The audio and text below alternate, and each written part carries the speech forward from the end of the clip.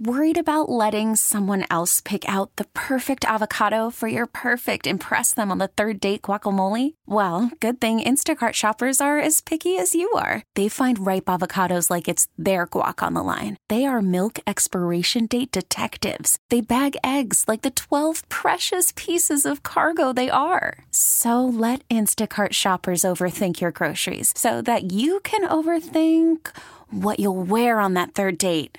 Download the Instacart app to get free delivery on your first 3 orders while supplies last. Minimum $10 per order. Additional terms apply. It's 930 in 716. 9 politician-led briefings later, and the windstorm has passed. And the best way to be safe is to use common sense. It's common sense. Exactly. I'm Tim Wenger on 930 in 716, and it's time now for my press conference.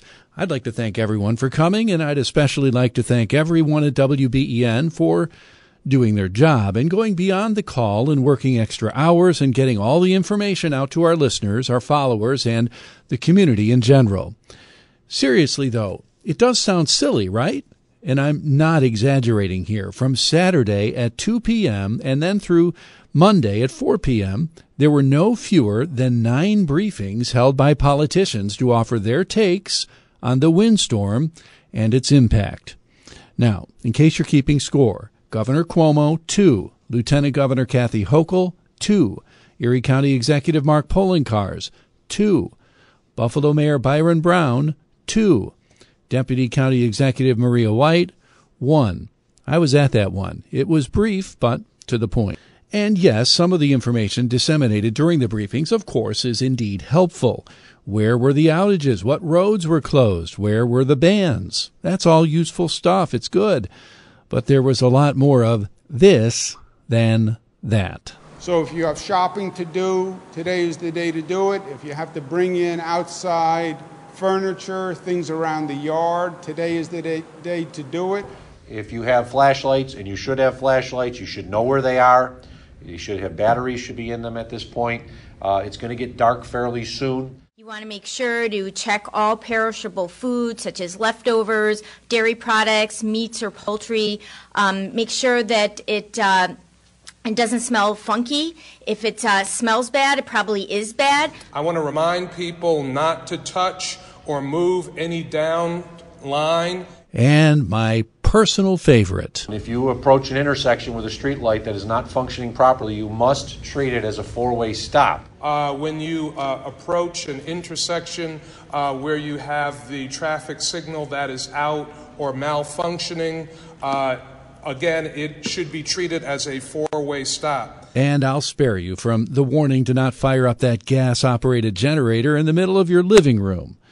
And in case you were thinking of heading down to Erie Basin Marina in the 75-mile-an-hour wind Sunday in February, they had that covered too. Buffalo's Erie Basin Marina, LaSalle Park, and Bird Island Pier remain closed. We're told these public officials plan for this stuff, and I'm pretty certain they do.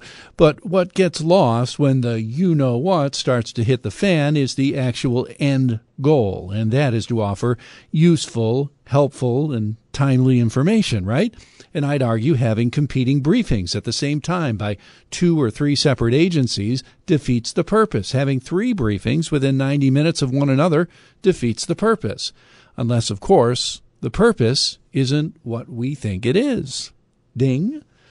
When I communicated my advice from a media perspective to the county executive staff that some thought should be given to merge all these briefings into periodic, succinct, and meaningful updates, I was told the idea had merit. Then they scheduled the next individual briefing. I suggested it also to the lieutenant governor's staff when they scheduled a briefing at the exact time as the county briefing, twice. And I was told it was just too late to make that change. All right, off my soapbox on all of that. And there is this. When we asked in a poll who was most effective during the storm, the overwhelming response was the utility companies. They had no press conferences, by the way. But Governor Cuomo had his eye on the utilities threatening action as they're governed by the State Public Service Commission.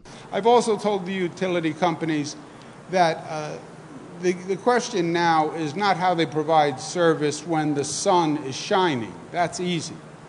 The question for utility companies now is how do you respond to these storms? And these storms now are nothing new, right? We've gone through this for several years. And we expect the utility companies to be staffed and proficient and ready to respond to these significant storms on a timely basis. They are regulated by the State Public Service Commission. We have fined them in the past, and we have threatened to revoke their license in the past. So I don't want them to take that casually. We did nothing different. We drill for this. We plan for this. That's Ken Kujawa with National Grid. He told us they didn't do anything differently this time around.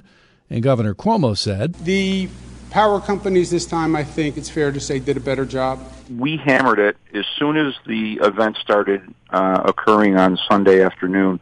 We had crews out in the field. Kujawa wrapped up National Grid's take on the windstorm and the response for WBEN Tuesday morning. The challenge was at times, customers may not see the numbers go down, but we would restore one customer or one feeder, I should say, a feeder, and bring up a bunch of customers, and then another feeder would go out. And at times you felt like you were a gerbil running on the wheel, and you weren't making any progress. But in reality, we were making good progress.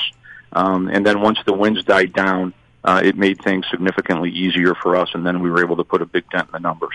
Do you know, Ken, if there were a lot of damaged poles from this storm, or was it mostly downed wires? How did it play out? Yeah, I think the last count that I received last night was we had close to 100 broken poles across western New York, and that covers 11 counties. So we had about 100 broken poles. I don't have an exact number on the service calls and wires down, but it was in the hundreds. And again, we give credit to all of our crews. They're out there working in difficult conditions, and both our crews and everybody that came in from out of town did really good work. But again, we're not finished yet. We're not claiming victory. We know we have customers that are still out and have been out since Sunday. We want to get them back in as quickly as possible. People were maybe surprised in some cases that those numbers were able to come down so quickly. Maybe they're wondering, did you do anything differently with this storm than you have in the past? We did nothing different. We drill for this. We plan for this. We have an emergency response plan that's filed with the Public Service Commission that lays out exactly how we respond to a storm, and we executed the plan.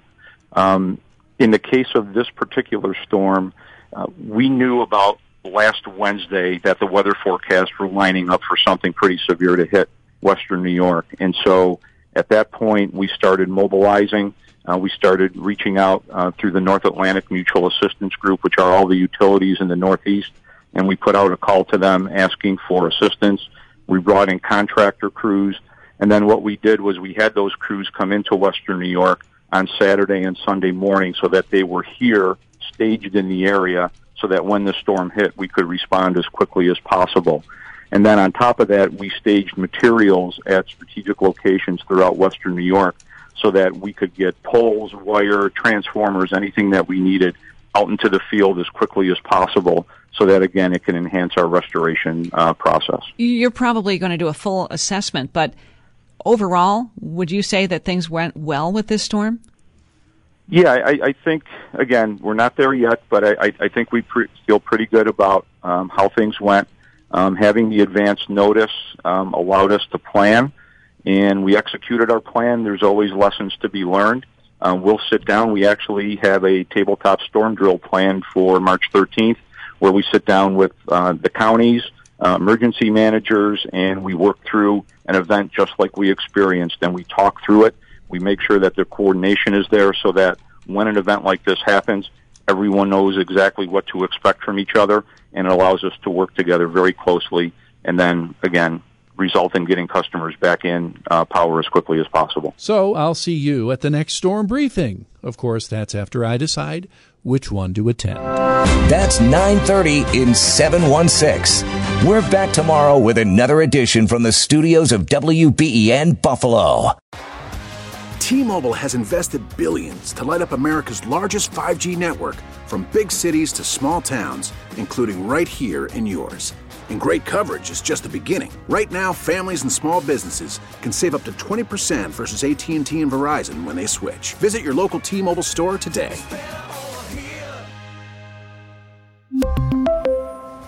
Plan savings with 3 lines of T-Mobile Essentials versus comparable available plans. Plan features and taxes and fees may vary.